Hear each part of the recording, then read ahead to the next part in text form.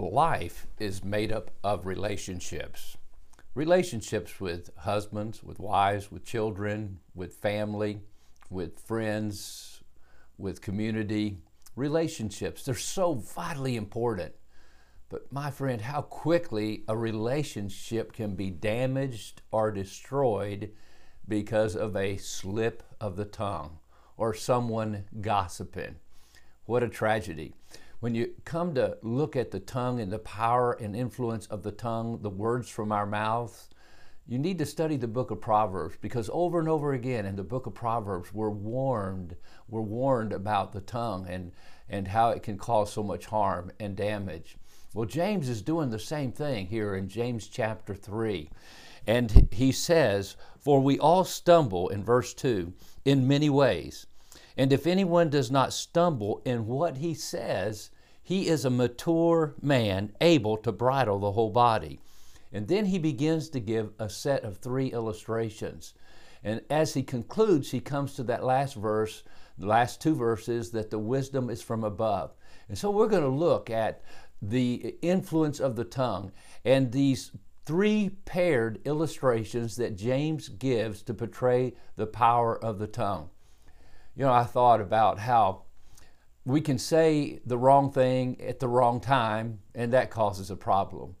Or we can say the wrong thing at the right time and have still a problem.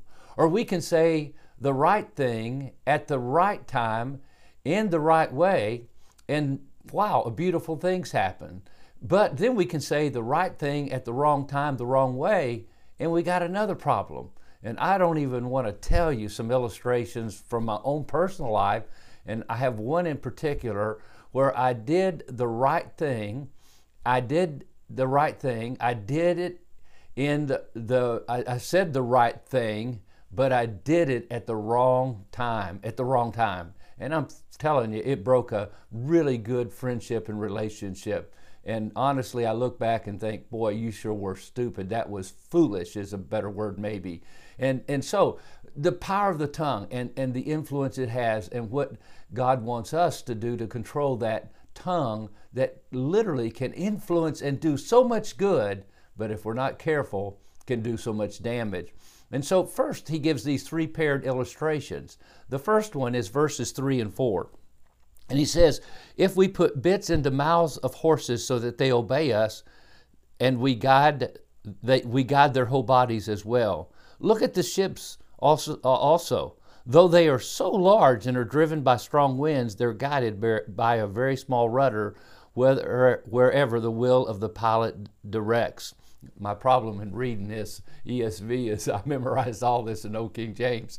And here he gives us the power to direct, a bit and a bridle. And so you put a bit in a horse's mouth, and as a kid growing up, I rode a lot of horses, and you can pull the bridle this way, and you control the horse. That big old horse will go this way. You pull the bridle this way, it'll go this way. Or even a big old ship, and has a little tiny rudder, and that little rudder can then take that big old ship if it's moving and turn it all around or guide it wherever it needs to go. And the pilot and the rider on the horse, they direct that. They direct that bit and they direct that rudder. Well, that's the same thing that he's speaking of here. Sometimes we think our words are unimportant. Have you ever heard anyone say, "Well, I take that back. And honestly, you cannot take back your words. Once they come out and they are heard, or once they're written and somebody reads them, they're out there. You can't take back your words. It's almost like they're eternal. They're out there. Someone says, "Well, I'm going to give you a piece of my mind." Well, most people can't afford to give, especially people that say that, a piece of their mind. They might not have much left to be thinking with anyway. And you can't take it back. "Oh, I let that slip." Oh, my friend, what a tragedy, though, when it causes so much damage.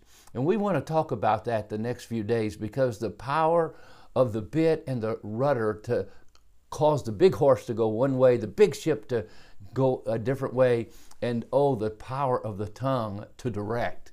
God bless you as you think about this and say, by the grace of God, I want my tongue controlled by the Word of God and the Spirit of God.